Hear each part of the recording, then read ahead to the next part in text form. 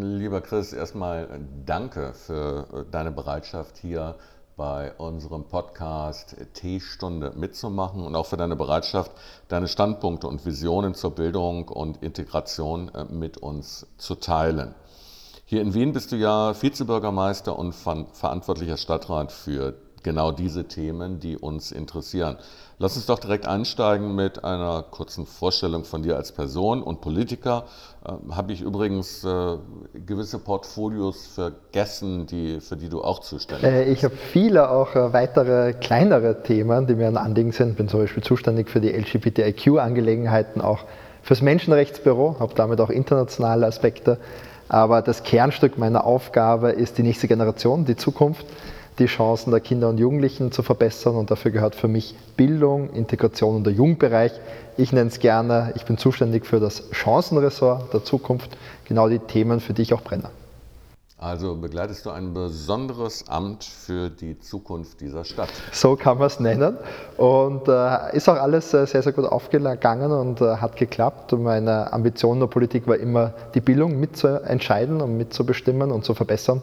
Ich bin selber nicht gerne in die Schule gegangen, bin aus dem gar nicht sogar, glaubt man fast nicht, aber nein, war sehr frustriert und war ein kleiner Rebell in der Schule, aus dem konservativen Umfeld in Salzburg.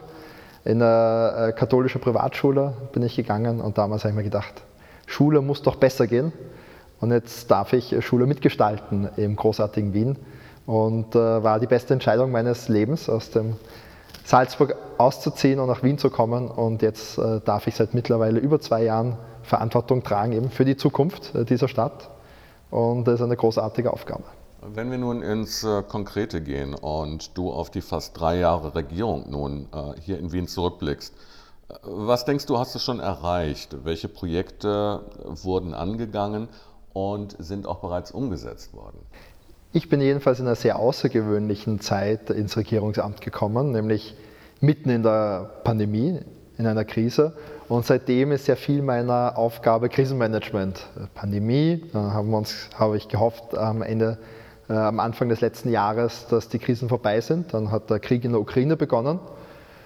Und das hat auch massive Auswirkungen für Wien gehabt. Wir haben aktuell zum Beispiel über 4.400 aus der Ukraine geflüchtete Kinder und Jugendliche in Wien, denen wir nicht nur Sicherheit bieten mussten und Schutz, sondern auch eine Perspektive über Kindergartenplätze, über Schulplätze. Also die letzten 2,5 Jahre waren sehr viel Krisenmanagement, aber mein Hauptantrieb in der Politik ist natürlich zu gestalten, Zukunftsprojekte zu gestalten. Und da ist auch schon sehr, sehr viel gelungen. Ein Projekt, das ich zum Beispiel sehr, sehr gerne habe, ist, Kindern und Jugendlichen eine Stimme zu geben. Wir haben ein Kinder- und Jugendparlament in Wien eingeführt, wo junge Menschen selber über die Zukunft unserer Stadt mitentscheiden können. Durfte jeder zwischen 5 und 20 mitmachen, online Ideen einreichen, gemeinsam diskutieren, und daraus sind 20 tolle Projekte entstanden. Ist ein Projekt exemplarisch für viele andere. Wir haben in der Fortschrittskoalition 800 Projekte ausverhandelt. Bei über 600 sind wir schon weitergekommen. Es gäbe sehr, sehr viele Projekte, die wir erzählen. Ich wollte das eine hervorgreifen, weil es zeigt auch, wie wir Politik machen. Nicht nur für die nächste Generation, sondern auch mit ihr. Weil die wissen sehr genau, was die Zukunft der Stadt auch bringen soll. Wenn wir schon das Thema Schulpolitik, gerade in einem föderalen System wie hier in Österreich, zu sprechen kommen, wie schwierig ist es eigentlich, gewisse Projekte und politische Visionen auch in die Praxis umzusetzen, wenn man sieht, auf der einen Seite Verantwortung Bund, gewisse Verantwortungen liegen beim Land und den Gemeinden, hier die Stadt Wien. Wie siehst du dieses Problem oder diesen Gegensatz? Sehr treffende Frage. Vor allem dieser Bereich im österreichischen Föderalismus ist komplex. Und wie es Max Weber gesagt hat, ist Politik das beständige Bohren von harten Brettern. Das ist die Bildungspolitik in Österreich auf jeden Fall. Aber es zahlt sich aus, weil man etwas verbessern kann und konkret besser machen kann. Nur der österreichische Föderalismus ist schwierig.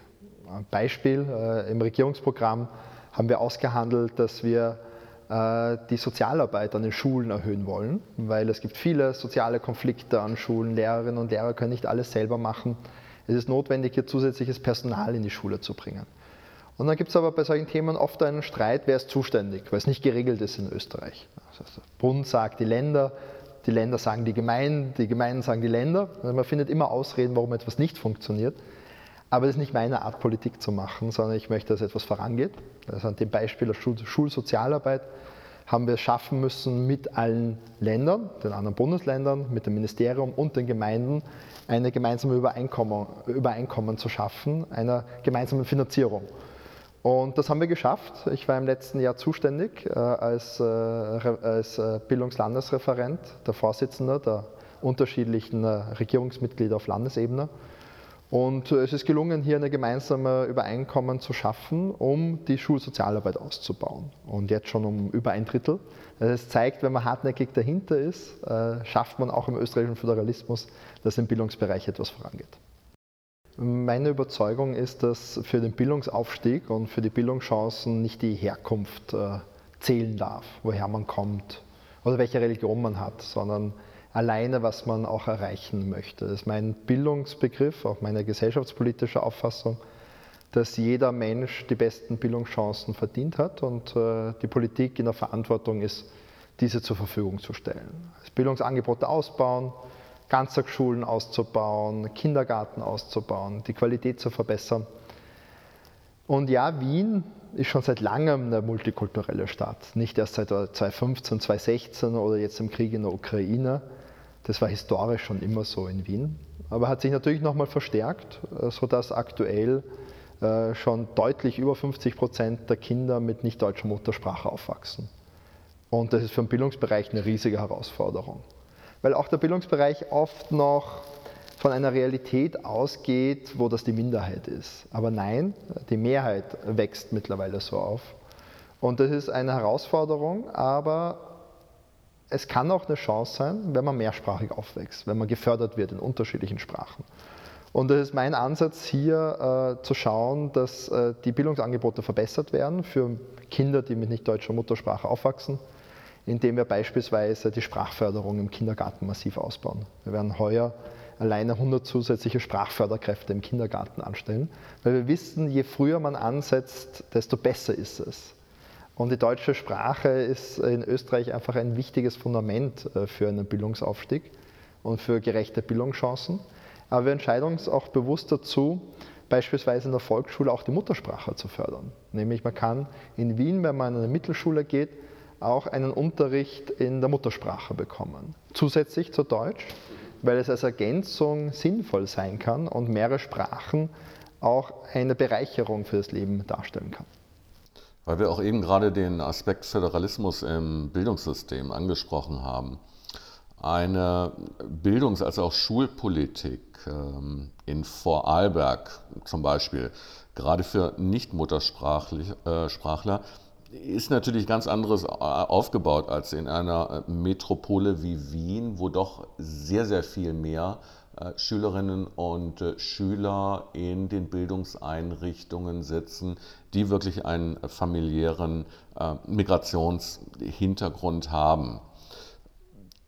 Bekommt da die Stadt Wien die Chance, wirklich eigenständig eine Bildungspolitik und Projekte zu initiieren, die gerade diesen speziellen Fokus Rechnung tragen können? Mit etwas Kreativität und politischem Geschick geht das. Rechtlich wäre eigentlich der Bund zuständig, einerseits für die Lehrinhalte und für die Ausbildung der Lehrkräfte, die aus meiner Sicht geändert gehört, damit sie praxisnäher wird, diversitätsorientierter wird. Und zweitens auch die Ressourcen sind eine Frage des Bundes. Und wir haben in Österreich die Situation, dass eine Schule am Wörthersee in Kärnten pro Schüler mehr Geld bekommt als die Schule in Otterkring. Und das finde ich persönlich unfair. Nichts gegen Kärnten oder gegen den Wörthersee, im Urlaub auch sehr, sehr gerne. Aber die Schule dort hat einfach andere Herausforderungen als die Schule in Otterkring mit 90% oder 95% Kinder mit nicht deutscher Muttersprache. Und da braucht es bundesweit eine Veränderung der Ressourcenzuteilung über einen Chancenindex, nämlich dass die Schulen, die mehr Herausforderungen haben, auch mehr Unterstützung bekommen. Das kann ich nicht selber machen, ich kann nur immer wieder appellieren und in der Öffentlichkeit darauf hinwirken, auch direkt im Gespräch mit dem Ministerium, dass das notwendig wäre, um Wien besser zu unterstützen. Mir reicht es aber nicht nur zuzuschauen und zu sagen, der Bund ist zuständig, sondern wir machen sehr, sehr viel eigene Projekte. Nämlich Sprachförderung extra anzubieten. Letzten Sommer haben wir im Sommer das erste Mal kostenlose Sprachkurse im Sommer für ukrainische Kinder gemacht, die wir auch weiter ausbauen werden.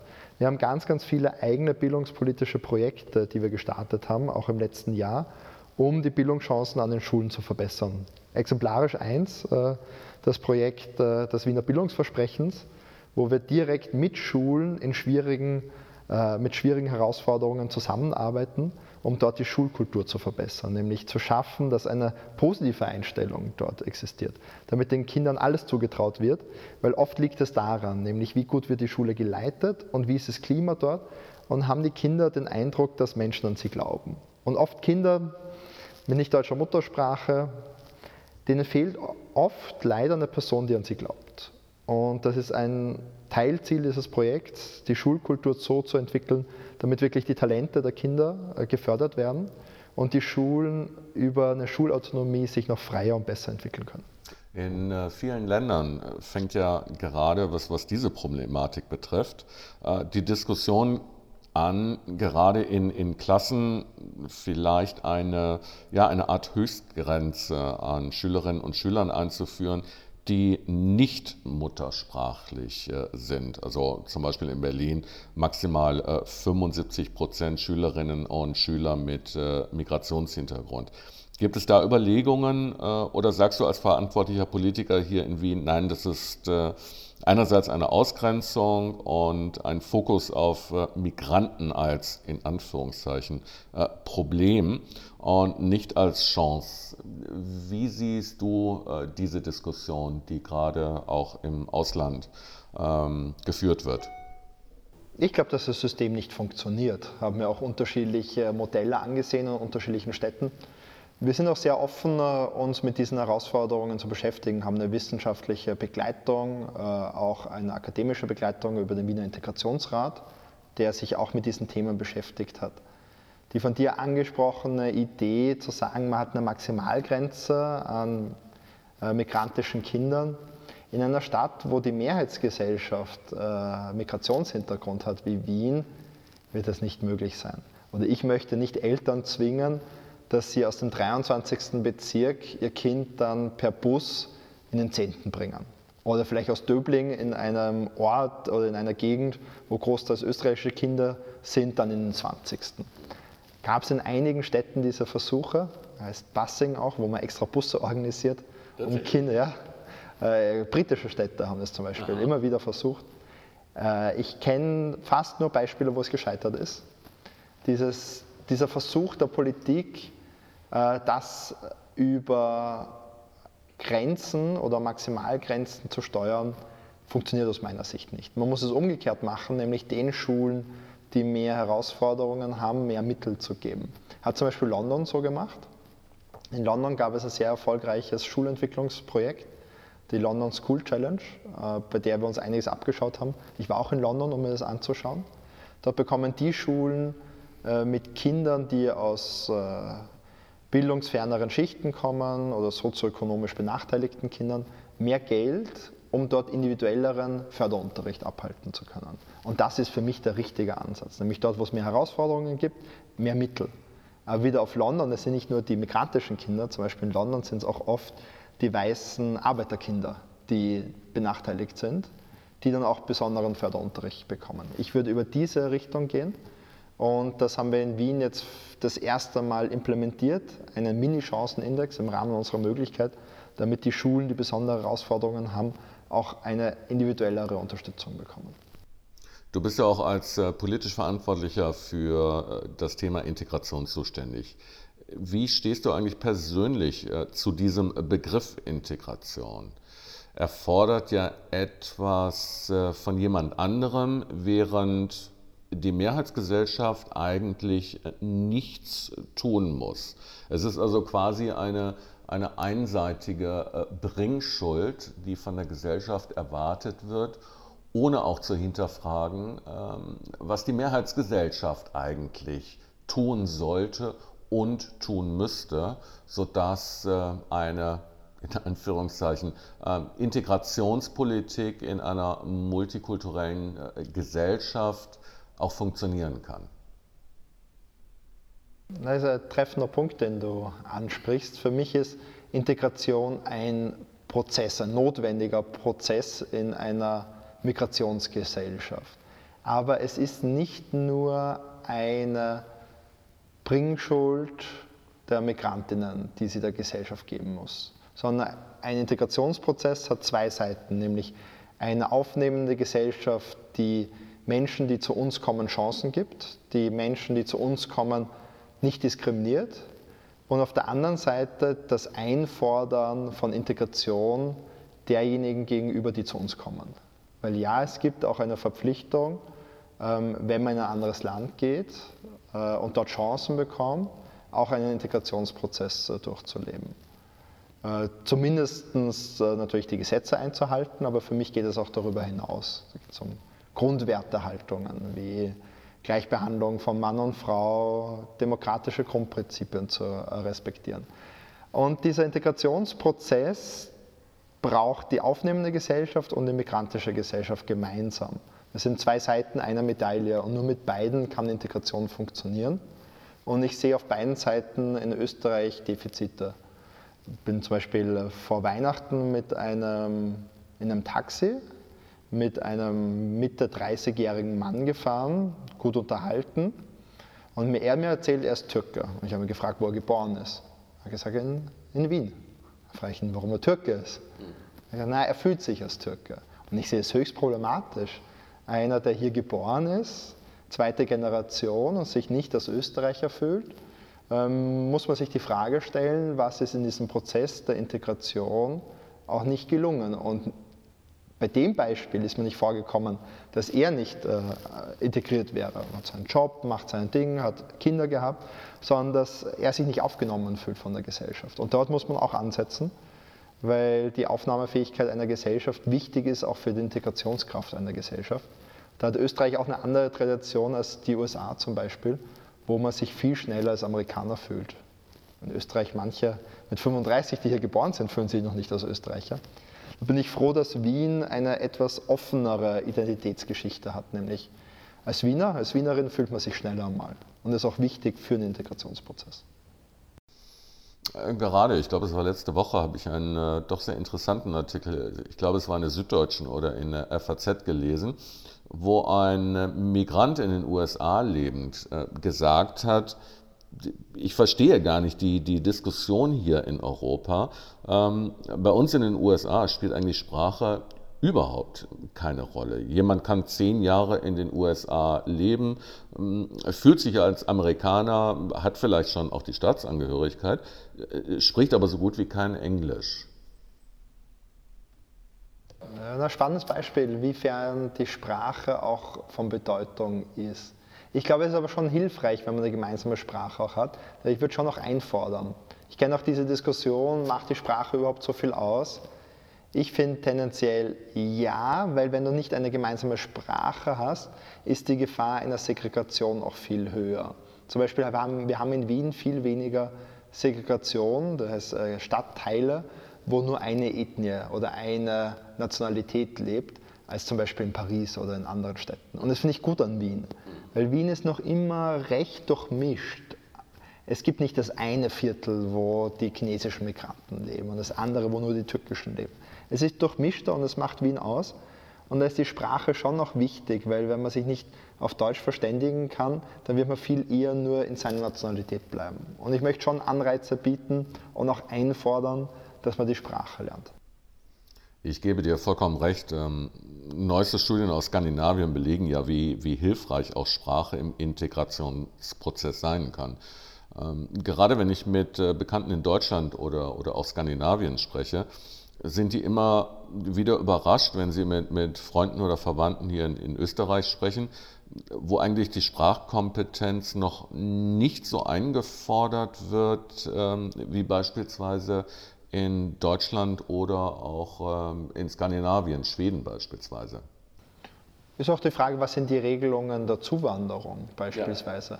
Ja. Kanada hat ein System mit einer sehr strengen Zuwanderungspolitik, aber diejenigen, die zuwandern dürfen oder auch über einen Asylstatus nach Kanada fliegen dürfen, Es gibt ja nicht so viele Grenzen von Flüchtlingsregionen nach Kanada. All die, die dorthin kommen, bekommen dann gute Möglichkeiten. Und das ist für mich die Zuwanderungspolitik, wo wir auch hingehen müssen, nämlich einfordern, klar auch bestimmen, was sind die Regeln, was benötigen wir auch an Arbeitsmigration.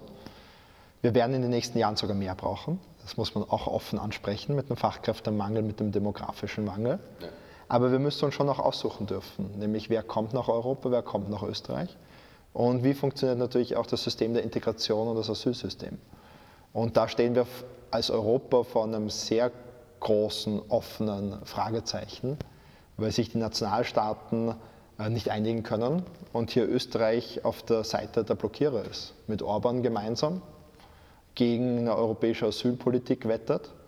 Und genau diese gemeinsame neue Ordnung im Asylsystem wäre dringend notwendig, um auch das Gefühl der Ordnung zurückzubekommen. Nämlich, dass Migration wichtig ist, eine Bereicherung ist, sie aber gesteuert sein muss und wir natürlich gegen illegale Migration auch kämpfen müssen.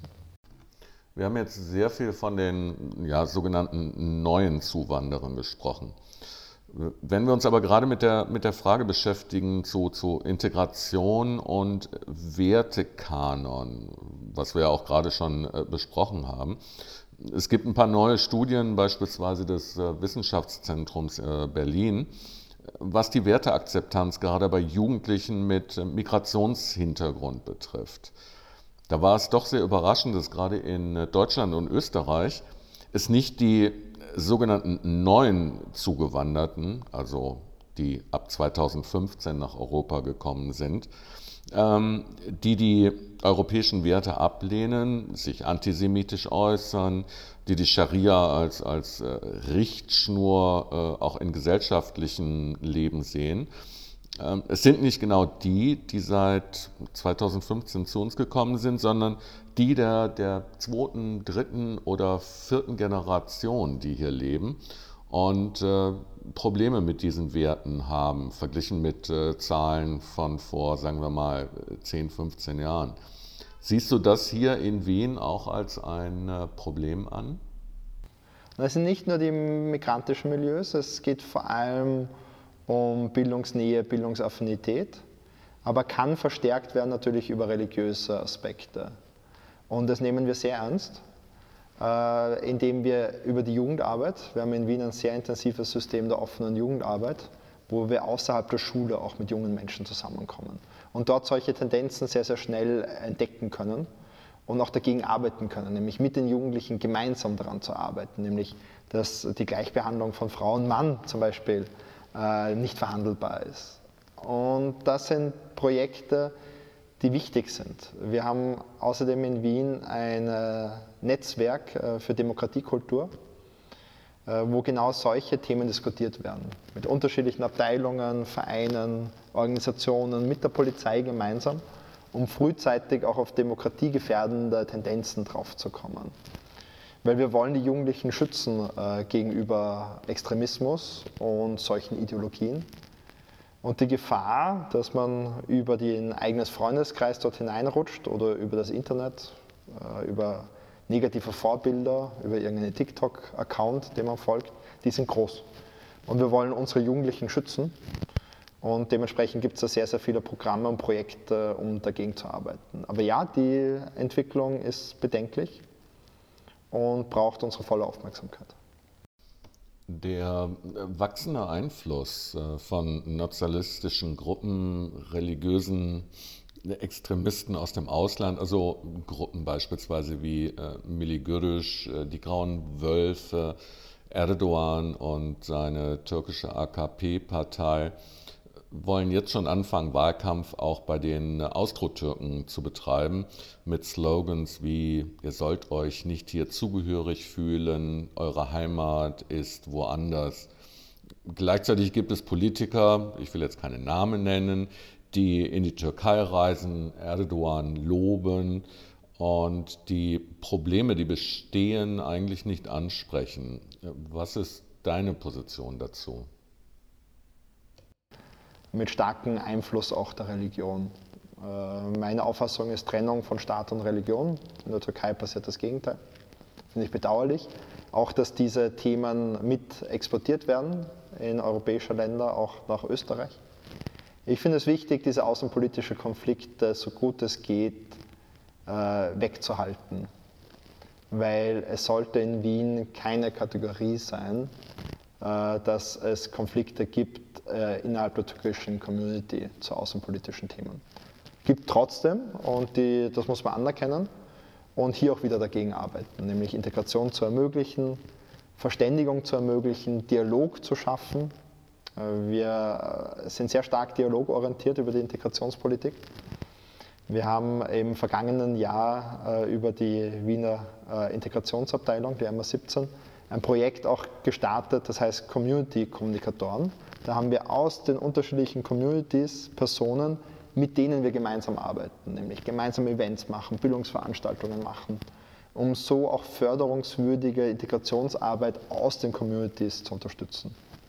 Und die muss man natürlich auch schützen gegenüber stark nationalistischen oder religiösen Tendenzen. Und da setzen wir als Stadt auch klar die Grenze, nämlich keine Förderung von nationalistischen oder religiösen Integrationsvereinen, die sich so betiteln. Und die Grenze, wo es zum Sicherheitsproblem wird, ist der Extremismus. Und dort braucht es einen guten Verfassungsschutz, um zu wissen, wo es extremistische Tendenzen gibt. Da können wir in der Stadtregierung, in der Stadtpolitik wenig machen.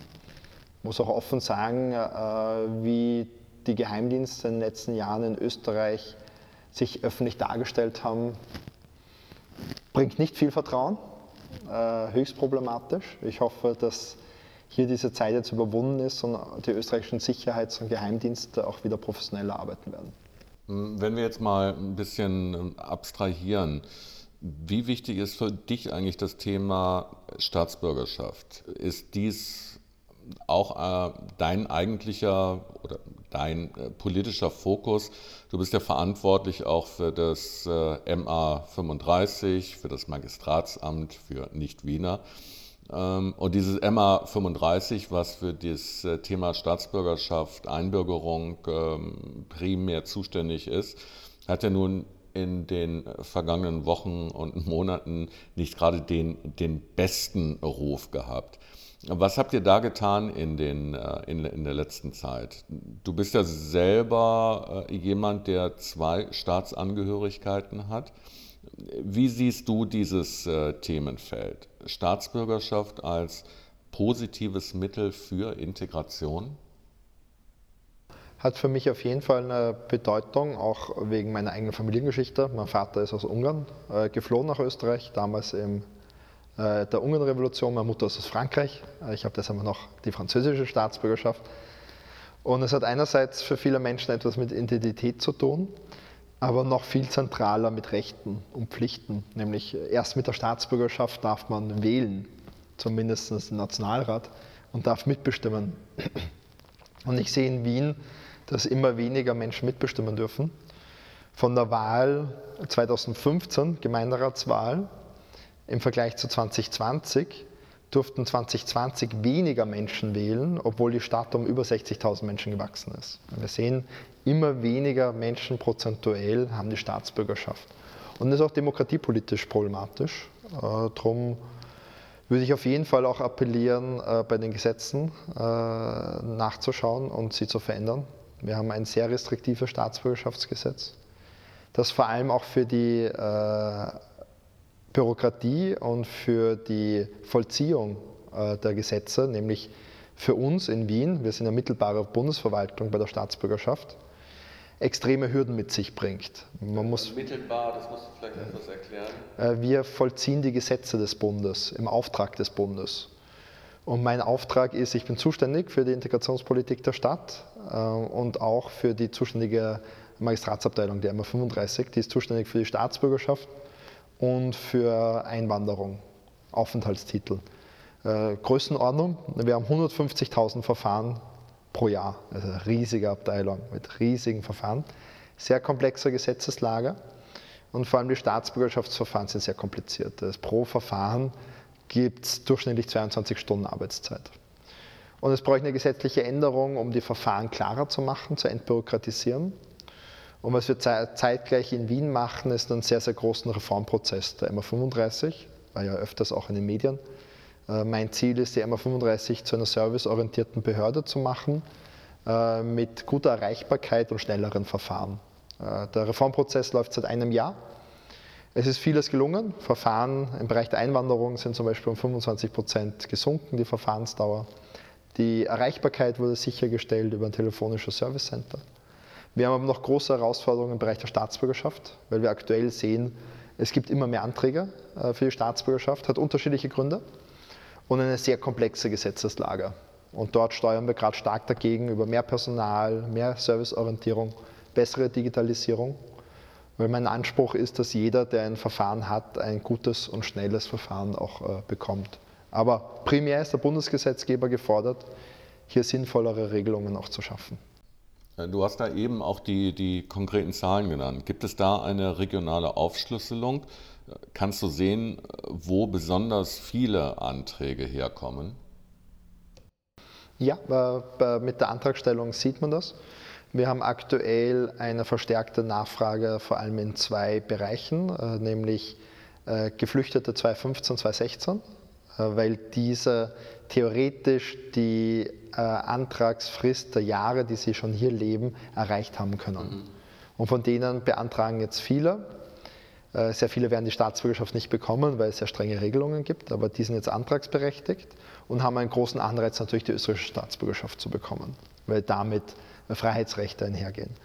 Und wir sehen zweitens, dass durch den Krieg in der Ukraine und die Unsicherheit, die dadurch nach Europa wieder gekommen ist, auch osteuropäische Länder und Staatsangehörige verstärkt die Staatsbürgerschaft beantragen, aufgrund dieser Gemengenlage der Unsicherheit. Und da kann der österreichische Staatsbürgerschaft auch eine gewisse subjektive Sicherheit geben. Das sind gerade so die zwei Regionen, wo wir einen Anstieg haben. Und wir haben einen dritten Aspekt, der historisch sehr, sehr wichtig ist, nämlich dass Nachfahren von Opfern des NS-Regimes die Staatsbürgerschaft beantragen können. Und das sind viele Personen, die letztes Jahr gewesen und heuer natürlich auch wieder. Ist gut, dass es das mittlerweile gibt. Ich habe das sehr, sehr begrüßt. Und über diese drei Bereiche haben wir mittlerweile 3-mal so viele Einbürgerungen wie noch vor 3 Jahren. Also die Einbürgerungen haben sich verdreifacht. Als letzte Frage. Bei euch in der Fortschrittskoalition ist ja jetzt quasi Halbzeit, mehr oder weniger. Wo würdest du die Ergebnisse zu unseren Themen am Ende der aktuellen Wahlperiode sehen? Sprich, was habt ihr noch vor, was ist noch geplant? Und wo kannst du sagen, am Ende dieser Wahlperiode, das haben wir geschafft im Bereich Bildung, Schule und Integration?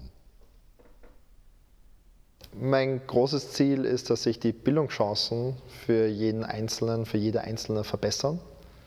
Nämlich, dass unabhängig von der Herkunft ein Bildungsaufstieg auch möglich ist, weil das die Grundlage ist für ein geglücktes Leben, auch für einen guten Platz in der Gesellschaft, für einen guten Job, für ein zufriedenes Leben, aber auch für viele andere Bereiche, zum Beispiel für die Fähigkeit, nachhaltig zu leben, für eine Finanzbildung. All das sind Themen, die durch eine gute Bildung erlangt werden können. Also mein Ziel ist, Bildungsinstitutionen zu stärken, Kindergarten und die Schule zu stärken. 2 ganz wesentliche Bereiche. Und über das hinaus haben wir eine wichtige Transformation zu schaffen als Stadt. Und das ist die CO2-Neutralität. Der Klimawandel ist aus meiner Sicht die größte Gefahr der Menschheit. Unser Ziel ist 2040 CO2-neutral zu werden. Ist ein riesiger Auftrag, an dem wir tagtäglich arbeiten. Raus aus Gas, damit wir auch nicht Autokraten wie Putin mit unserem Geld unterstützen. Und da investieren wir massiv in den Ausbau erneuerbarer Energien. Wir verfünffachen zum Beispiel die Anzahl der Solarenergie und die Menge der Solarenergie in der Stadt, um diese Transformation zu schaffen. Das sind für mich die 2 großen Pfeiler aktuell, gute Bildungspolitik, Integrationspolitik und den Klimawandel zu bekämpfen und die Klimawandelanpassung in Wien zu schaffen. Lieber Chris, vielen Dank für dieses sehr interessante und aufschlussreiche Gespräch. Und ich persönlich wünsche dir noch sehr viel Erfolg und gutes Gelingen für die zukünftigen Pläne, Projekte und Arbeiten, die bei dir noch auf dem Tisch liegen, sodass du so viel wie möglich in dieser Fortschrittskoalition auch realisieren kannst von deinen politischen Visionen und Vorstellungen, wie Politik in einer Metropole wie Wien aussehen kann. Also, vielen Dank, Chris, für dieses Gespräch. Sehr gerne. Ich danke auch für das interessante Gespräch.